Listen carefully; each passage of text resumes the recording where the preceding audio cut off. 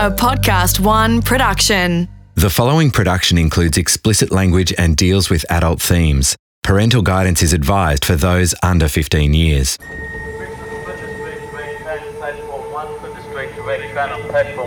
Hello, I'm Adam Shand and welcome to episode 6 of The Trials of the Vampire. Last time the investigation into the murder of Shane Chartres Abbott began, a man named Mark Adrian Perry had been identified by police as a person of interest. He was the former boyfriend of Penny, who Shane was accused of attacking. An associate of Perry told police he had been hell-bent on revenging his former girlfriend.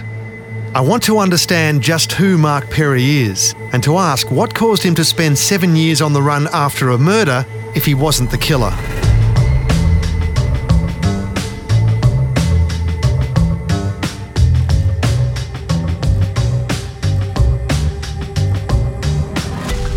I just had a call from Mark Perry. I tried to reach him through mutual contacts but heard nothing back. I didn't expect to. As I started writing this episode, I gave it another shot, and within the hour, Perry called. The voice on the line was soft, but the tone was cold. He wanted to know who I worked for and what I was doing. I explained myself and suggested a meeting. No, he said. He wanted to be left alone. He was a loner these days. He couldn't even see his daughter, he said. So I agreed to leave him alone. He has that right. He's been convicted of no crime. He wished me a good day and hung up. Chip Legrand of The Australian is the only journalist that Mark Perry has met with to date. Perry's still considering if he'll tell his story in the newspaper. And it is a fairly kind of little remarkable chapter. I mean, he was at that stage Australia's most wanted man. Remember, he had $1 million reward for any information leading to his arrest. So there's still part of him that says, I want to be vindicated, that I want to talk to journalists, I want to have some form of story told about me. Is that where he's at? I think in some ways it's more, I think he just wants his story captured somewhere, if for no other reason, even just for his family. He's got a daughter, his parents, just so he can explain to people, well, this is what happened. Those 7 years where I disappeared, this was my life. Did today's Mark Perry contrast for you strongly with the image you may have had? So today's Mark Perry, look, this sounds contradictory, but there's a reservedness to him. There's still a guardedness to him, but at the same time, you can see how he would have been quite a gregarious personality at one point. I mean, he is still very much a sort of a social being, likes to have a chat, loves to spin a yarn. Obviously he's got a few to tell. He's very disciplined, so he's extremely fit. He trains every day in sort of a mix of martial arts and other things that he does. He does a bit of personal training on the side, so he's quite disciplined in some ways. And I guess like a lot of sort of the key figures in that time in Melbourne, in that sort of late 1990s, early 2000s. I mean, you always got to question how many of their decisions and actions were partly just explained because they were all so high at the time. I mean, and that was the police and the crooks. Now that he's sober, you can kind of see why, albeit a fairly ill-chosen profession, he was quite successful for a while in terms of his level of organisation, and he's got a lot of street smarts about him. In the early 2000s, Perry was riding high. There were plenty of women and willing criminal associates back then. All of them are gone now, and many gave Perry up to the cops on the way out. It's no wonder he prefers his own company these days. When the going got tough, his friends betrayed him one after the other. For a time, the power he felt seemed almost real. He talked like a gangster and tried to act like one. He would always talk tough, always wanting to take revenge. In 2002, at the time of the attack on Penny, Mark was in a relationship with another Thai woman, known as June. They had a child together in 2003. At first, June didn't know what her boyfriend did for a living. June later gave 2 statements against him. An actor is narrating her evidence. He told me he was a personal trainer and a consultant real estate agent. He would always wear tracksuit pants and move back and forth. He would never have a routine or keep regular hours. All of his friends were rich. Mark would always have cash. Mark would always use drugs on the weekend. The majority of the times, he would use cocaine. This cover story didn't satisfy June for long. She threatened to go to the police if he didn't tell her the truth, and he opened up to her. Mark told me he wanted to give up the drugs life for me. He told me that when he was little, he was very poor. His parents had 7 children, and because of this, he did not have a good education. His first job was a security guard at the Provincial Hotel in Fitzroy. It was there he started to meet a lot of people. At first, Perry was just selling marijuana, but later he stepped up to cocaine and other recreational powders and pills. Melbourne's illicit drug industry was thriving. Cheap party drugs like ecstasy and methamphetamine had transformed the nightlife of the city, and the people who supplied that demand were making fast fortunes. However, an intense battle for market share between the main factions was turning nasty and violent. Perry was on the fringes, but he wasn't immune to the suspicion and paranoia spreading over the ganglands. Mark would always talk tough, always wanting to take revenge. He would talk about his friends bashing people, burning cars, gangsters getting killed. Mark would talk about his friends taking revenge on people who did the wrong thing. Mark said he loved what he was doing because he was strong. He could do whatever he wanted and get away from the police. While I was with Mark, he would read the newspapers and would say, "Oh look, my friend has been killed." I did not know who he was talking about, but it was about the gangster killings. June became enmeshed in Mark's criminal world.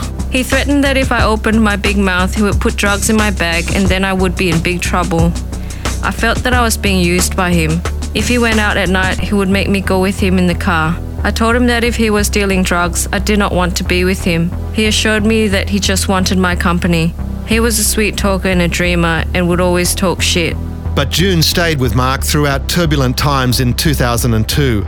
She said that in August he abruptly departed the state and bought a house on the Gold Coast in Queensland with an associate.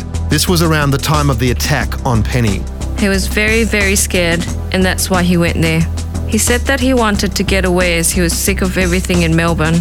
While he was there, he would travel up and down all the time from Queensland to Sydney. The sea change in Queensland didn't last long, according to June. By New Year's Eve, Mark was back in Melbourne, renting a city apartment which he later bought. After a short time, he started getting stressed and depressed. He talked about a lot of people who had betrayed him and that he started running out of money. To this point, June was unaware of Penny's existence and her relationship with Mark. I found a woman's telephone number and address. It was a Thai lady. Mark told me that somebody had bashed and raped his ex-girlfriend very bad and that he was trying to help her. Mark became increasingly erratic, disappearing for days on end without explanation. There were violent arguments with June, followed by remorse and attempts to buy her forgiveness. She left him numerous times, but again and again he won her back. In March 2003, June was expecting Mark's child. In October that year, 4 months after Shane's murder, June could no longer tolerate the mood swings and mysterious absences. 7 months pregnant, she returned to Thailand, but Mark followed and she took him back. He was the father of my child. He wanted another chance. He again said he had changed. He would be a good man. They bought a house together at Pattaya Beach, a haven for tourists 100 kilometres east of Bangkok. Mark told me he had sorted out all his problems in Melbourne and he did not want to go back there at all. June gave birth to their daughter in December 2003, but the new father wasn't around for long. Mark returned to Melbourne but came back and forth to Thailand 3 or 4 times. June thought he was back with Penny. On one of the times he came back, he told me that the man who raped Penny had been killed. Mark said this man who came out of jail had been killed. I asked why they do this. Mark said because he was mental. I thought to myself, this is the reason why Mark came to Thailand to see me. I was so scared. I told him that if he wants to start a new life with me, he cannot talk about this anymore. Mark's new life in Pattaya included business associates like Marcus Hilton, an English drug dealer with Australian connections. Hilton was living like a lord in Pattaya Beach in a mansion worth £1 million. He had a factory churning out ecstasy and methamphetamines for sale in the UK and Europe. Perry's house was next door to Hilton's in Pattaya's upmarket Jomtien Palace Village, according to police intelligence. Perry was making trips to Europe and Colombia in South America on cocaine business with Hilton. At the same time back in Melbourne, investigators were following Perry's progress through credit card transactions and travel bookings. The paper trail showed Perry making regular visits home, but only staying for a few days at a time. Police seemed in no hurry to bring him in for questioning on these visits to Melbourne.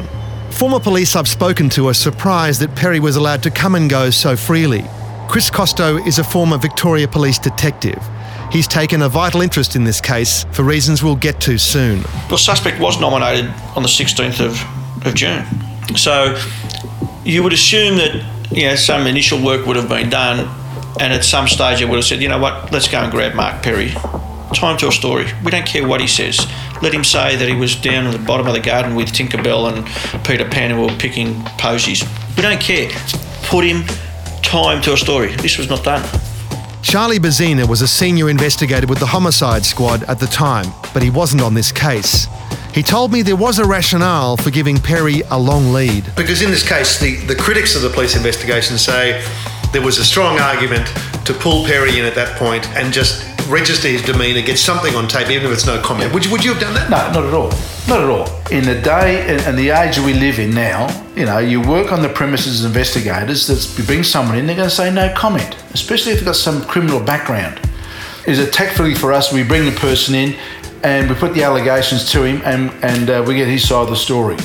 That's one aspect. The second aspect is we bring him in and he says, okay, Charlie, I'm here. Well, what do you want? Well, I want to talk to you about the Charter Sabat murder. Yeah, know nothing about it. I start looking silly about saying specific things. So, and you've twigged him. Exactly. Then all of a sudden, you're not going to identify your witness. I've got information that suggests ABC. Okay, that will work to an advantage that's going to put him on alert. The seasoned crook knows about not talking on phones, not talking in homes. But crooks become lazy, and they will talk on them.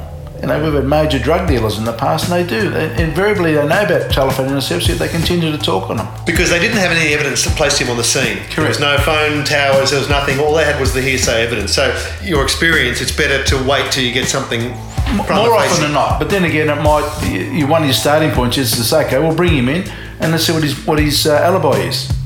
Well, look, we've got an allegation that you may have been involved in the Charter Sabat murder. He can put up his ironclad alibi and say, well, I was in Thailand at the time. But we can support that through travel documents. Okay, well, I was in Wollongong at the time. A lot harder to do it. Who were you with? Okay, these guys are going to swear black and blue that this guy was with him at the time. Hard alibi to break. So then ultimately you're setting him up. He then starts setting up his defence at that stage if he needs to set up his defence. So they're the things that are going through the investigator's mind. Of course, Perry wasn't the only suspect. Shane had told a number of people that he feared an Asian gang in cahoots with St Kilda Police was after him. Penny was being led astray by a corrupt network involving high rollers at Crown Casino, police, magistrates and politicians, he said. It sounded far-fetched, that is, until he was murdered, when every possibility had to be assessed. But how to substantiate such vague intel was the challenge. Listening devices were planted in Penny's house, but they came up empty. And there was nothing to connect the local Asian crime factions with this. The only name police had was Chusak, the Thai national who'd accompanied Penny to the hotel on the night she was attacked. He was a witness for the Crown in Shane's rape trial, but you'll recall even the prosecutor found him untrustworthy. And then that witness, there was something uncomfortable about how, when he was asked questions, as if he knew things that he didn't want to reveal. Chusak was shifty and evasive in the box, but he gave nothing away, and he was long gone. But maybe not forgotten. I found a story from November 2003 on a German-language news site in Thailand, the Pattaya Blatt. A man of the same name, Chusak, and the same age, 37, and the same business, was arrested in a dramatic air and seaborne operation targeting an illegal floating casino in the Gulf of Thailand. Dozens of police rappelled from helicopters onto the deck of the Olivia, a 16,000-tonne vessel registered in the Ukraine. Other cops were already on board posing as gamblers and covertly filmed the activities on board. 58 people were arrested, including Chusak. He was found guilty of illegal bookmaking and sentenced to 3 months jail. I located Chusak in Pattaya, Thailand, through an advertisement he placed to sell a block of apartments he owned. He confirmed that he was the same man, but ultimately it matters little. Without further evidence, Chusak remains just a shadowy connection, an insinuation of the evil forces that Shane conjured up. The Asian gang theory wasn't followed up. No one took seriously the gigolo and his snuff movie stories. The police investigation continues after this break.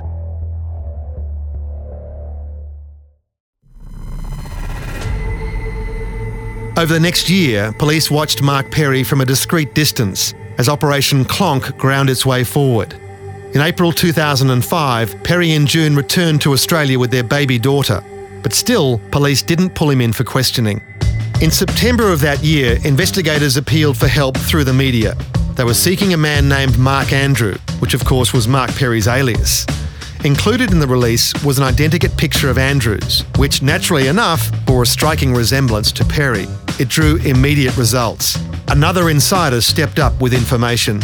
Information from confidential source. Mark Andrew is the boyfriend of the woman that Shane Chartres Abbott raped. A couple of days prior to the murder of Chartres Abbott, a friend of Mark's by the name of who is known as said that he'd been talking to Mark and Mark told him to watch the papers as something is going to happen. This sounded a lot like Perry's business partner, Roberto, the caller went on. About 4 months after the murder, Mark said that the police suspected he did the shooting. Mark then left Australia for Thailand and I haven't seen him since. He was missing for a while and we thought he was dead. I found out that he's currently in jail in Spain. If anyone would know where Mark was, it would be... The caller was right. Roberto knew exactly where Mark was, but police knew Roberto wasn't in a Spanish jail. He was living in an apartment in Melbourne South. On the 10th of September, Perry jetted home from his latest sojourn in Thailand, and police tracked him to Roberto's place. Listening devices were planted in the apartment the following day. Victoria Police are appealing for assistance in their investigation into the murder of the so-called vampire gigolo, Shane Chartres Abbott. On the 26th, police fronted the media on the 5 p.m. news, and Perry and Roberto were home in front of the TV. Detectives have released an image of a man named Mark Andrew they'd like to speak to in relation to the murder. Inspector Bernie Rankin released an... Detective Sergeant Trevor Smith of the Homicide Squad was listening for their reactions through the bugs. An actor is narrating from a statement of what he heard. Perry continued to watch the news until 6 p.m. During this time, Perry received a number of phone calls. At 5:08 p.m, Perry said something similar to, "Someone's rung in." After this, there was no mention of the aforementioned media release between Perry and... There were periods of silence until the sport came on towards the end of the program.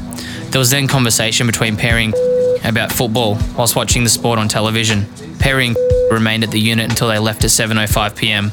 During this time, I found the lack of conversation between Perry and during and after the media release was conspicuously suspicious. In other words, Smith thought that his targets were aware of the listening device and kept their mouths shut. Many crooks I've met assume they're bugged all the time. Mostly it's drugs that fuel this delusion, but occasionally they're right and someone is listening. There's another possible explanation for the silence. Perry told Chip Legrand that Roberto had been asleep during the media release, hence the silence, but that seems unlikely. The media release yielded one more curious piece of information. Apparently, Kathleen Price's sister Frances had contacted Crime Stoppers. You'll recall she was living with Shane and Kathleen in 84 Howard Street Reservoir at the time of the murder. She told Crime Stoppers she'd recognised the image of Mark Andrew in the media release. With another man, he had been watching their house in the days before the murder. At the time of Chartres Abbott's death, she was working in a service station starting at 4 p.m. and finishing at 1 a.m. She saw the vehicle, a new model Ford Falcon or Fairlane sedan, gold, and two males when leaving for work and returning home. The vehicle was parked outside the house that was between them and the laneway. The caller, Frances allegedly, said she told Shane about this on the night before his death. But by all accounts, Shane kept this to himself. The caller described one male as mid to late 30s, 6 foot, tanned, blue eyes, short blonde hair. Stated that she recalled Chartres Abbott saying that he met a male around his sister's place who told him to be careful. Believed this male was a friend of the victim's boyfriend called Mark. This intel and the physical description the caller gave again pointed back to Mark Perry. But again, Shane never mentioned this to anyone else. He was concerned about Asian gangs and corrupt police, not Mark Perry. The investigators considered asking Frances to view an identity parade, presumably with Mark Perry included in the lineup, but that never happened. I contacted Shane's lawyer, Ross Privatelli. I asked why had Frances taken so long to share this knowledge. Look, I know it was a long time ago, but Frances's position is that she denies having made the statement. In fact, she says that she denies having any knowledge of the statement. So I think when it was provided, It may have come as a complete surprise to her. There really probably would have been no reason for her to say that. My view is that she's putting her position truthfully, and she has no knowledge of the statement. I'm not quite certain why it wasn't followed up by the police in terms of identifying who the person was who made the statement. Victoria Police won't comment on the alleged call from Francis. In any case, nothing came of the information, and Mark Perry's freedom continued. It's fair to say that Victoria Police were busy at the time. Vic Pol's elite Piranha Task Force was mopping up the blood of the gangland war, which was nearly at an end. A wall of silence had crumbled in 2004-05, and hitmen were lining up to inform on their former bosses. Deals were on the table for the right stories: reductions in sentences, waiving of tax bills, immunity from asset seizures, even if the testimony did not lead to a conviction. One such individual saw a golden opportunity. We can't name him for legal reasons. We can't discuss his criminal history or his possible links to other cases because that might tend to identify him. His own lawyer describes him as a great storyteller, so I shall call him the author. When you hear the story he tells, you may well agree. The author tested the waters in an interview with a homicide detective, Peter Trickias. Former cop Chris Costo. This guy's an inmate at the time, and he was being interviewed in relation to other matters. There, out of the blue, he points to the inside of his hand, and where in big letters he had the word vampire in capital letters. From the moment that first writes the word vampire on his hand and shows that to Peter Trickias, who's one of the Piranha detectives at the time, he does that with the full knowledge that what police want more than anything is to find corrupt police that are involved in the gangland war. As a result of police investigations into other matters, I've decided to cooperate with police in relation to the death of a person. I believe his name was Shane Chartres Abbott, otherwise nicknamed in the press as the Vampire. On the 5th of July 2006, the author greeted two detectives who'd come to see him in prison. He said he was ready to tell them a story. I'm unable to remember exactly the date and the year, as I've been in custody now for over years on other matters. I wish to make it clear that this incident was not a contract killing. It was an incident that transpired as a result of the deceased's assault on a number of females. It came to my knowledge that the deceased, in his role as a male escort, had brutally inflicted injuries on more than one female victim. So it was for personal reasons, a result of a favour for a favour. I decided to help eliminate a person whom I regarded as an animal and a danger to other females. It was a revenge killing. Suddenly, Shane was a rampaging serial rapist, and the author was a killer, but at the same time, a man of principle. He named another victim. Shane had attacked a client named Little Carol, who had later killed herself over the trauma. It was a nice flourish, but detectives could never find any evidence to support it. Little Carol's demise, much like her existence, remains a mystery to this day. At the beginning, the author's sense of honour, he claimed, prevented him from giving up his accomplices. Because of my reluctance to incriminate others, I can say and only say that I participated in the death of the deceased, and I make this statement in an abstract way to avoid implicating others. That reluctance would not last very long. He was still building his story, working out what to tell police and when. The first statement evolved over several days. Initially, the author could not even remember the name of the street, so one of the detectives gave him a leg up. She showed him a printed street directory. I've looked in a Melways today and I'm able to recall and describe the street where the deceased lived, which is Howard Street Reservoir. I'm also able to recall the getaway route as described yesterday. He also recalled performing surveillance on Shane's house prior to the murder from a car park at the railway station a few hundred metres away. After reading this, I went to the scene to check the story with the help of a local named Marilyn. So we get a plane going overhead there. Yeah, I love. Is this a flight path here? Do you get many planes? Yeah, more helicopters. I see. I asked Marilyn about vantage points in the street. She pointed to a bus stop at the end of Howard Street on High Street, which looks straight down to Shane's old house. Down the street, you could spot someone. The way it's set up, Then you got the laneway. You didn't have that big tree there. So if someone was coming out, you could see someone walking out the door. And you reckon the bus stop, you got High Street, then across the road. Yeah, someone could have sat there, given the nod that he's coming out, you know what I'm saying, and done something that way. But you know, someone confessed to killing Shane. Do you know that? No. Okay, he confessed. And what he said was, he claimed he was in the car park at the railway station. Oh, yeah. Doing surveillance on the house. Do you think that'll be possible? Could you see? Do you reckon anything from the railway? No. No, you got the Sheen that's panel always been service. there. It was Factory. under a different name then, but you would have had to have either been up there or in the street. So someone who reckons they've been looking from the railway car park is either mistaken or they're telling lies. Telling lies. That's bullshit. Truly bullshit. This was an obvious flaw in the story. You simply can't see 84 Howard Street from the railway car park. It's obscured by the 6-metre wall of a workshop on the corner. There were other problems with his recollections of the murder scene. From my information and observations, I thought that the deceased lived on his own.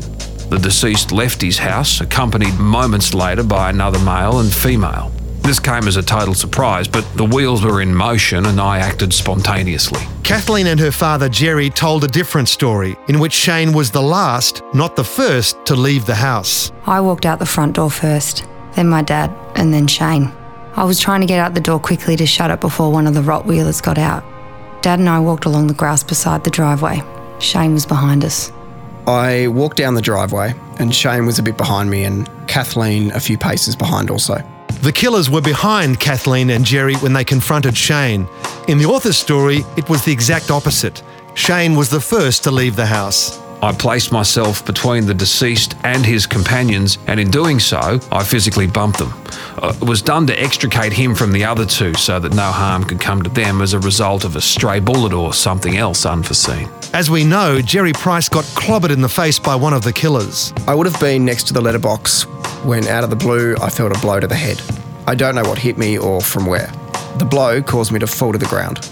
But the author stoutly denied this. There was no personal physical assault, although there was physical contact to ensure their safety and the ability to carry out the shooting of the deceased as quickly as possible. I'm aware there was some sort of allegation that one of the deceased's companions was physically assaulted. This is simply not true.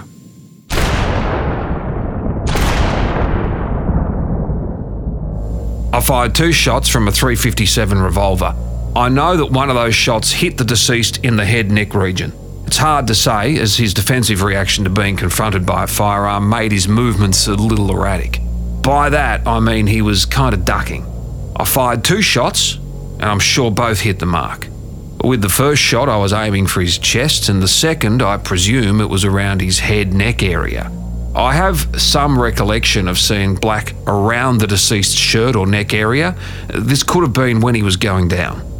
This cold and matter-of-fact description of the killing was at odds with the forensic evidence. 2 shots, fired at very close range. No aiming required when the gun is millimetres from the target. At the time of the incident, I was wearing blue denim jeans, runners, a grey roll-neck jumper and a dark-coloured beanie. The beanie was pulled down my forehead not to obscure my vision, and the roll-neck jumper was rolled up to the bridge of my nose and acted like a kind of balaclava. This part of the author's story did tally with evidence from the witnesses, but this information was already in the public domain through the media. The suspects are described as thin to medium build, one wearing a beanie and a scarf, the other had a jumper pulled up concealing his face. The police needed names to help stack up the author's claims, and soon he complied. The first name was Warren Shea. He claimed he met Warren Shea in a restaurant in South Melbourne 9 days before Shane's murder. The attack on Penny was the reason for the meeting. If someone close to our circle is treated in this manner, it's a case of touch one, touch all, and we take matters personally. The victim's ex-partner was closely associated with Warren, and it was the wishes of the ex-partner to have Chartres Abbott dealt with as a reprisal for the attack. My understanding of what Warren was asking to be done, in not so many words, was breaking every bone in his body right through to killing him. I told Warren, leave it up to me, and that the matter would be dealt with. I recall saying, he is an animal and a piece of shit and deserves to go. Consider it a favour. According to the author, Shay handed over a piece of paper with Shane's address and description, and a free hit was set in motion. But the author needed backup for this execution. He named an ex-boxer, Evangelos Goussis, as his accomplice. Ange, as he was known, was facing life in jail for 2 other gangland hits, so a third murder charge was the last thing he needed. But we'll deal with that story in the next episode. Ange was never asked by me to participate in this killing. He naturally volunteered as a matter of principle, and because Ange was obligated to me for helping him out in the past in relation to his safety. And in this first statement, the killer helped police find a murder weapon. He said it was to be found in open water off a swimming enclosure at Eastern Beach in Geelong. I disposed of the firearm by throwing it into the open water. I, and I alone, disposed of the firearm at this location, and as such I'm the only one that has knowledge of the firearm's existence and its whereabouts. This is the firearm that I used to kill Chartres Abbott. The author's claim that he used a .357 Magnum to kill Shane might have raised questions. Kathleen saw the gun and described it as being grey and about 5 inches long, and looked like something off old TV shows and Cops and Robbers. The shots were like a popping noise, like a cap gun, not really loud. Just for comparison, this is the sound of a .357 Magnum. Not exactly a cap gun, is it?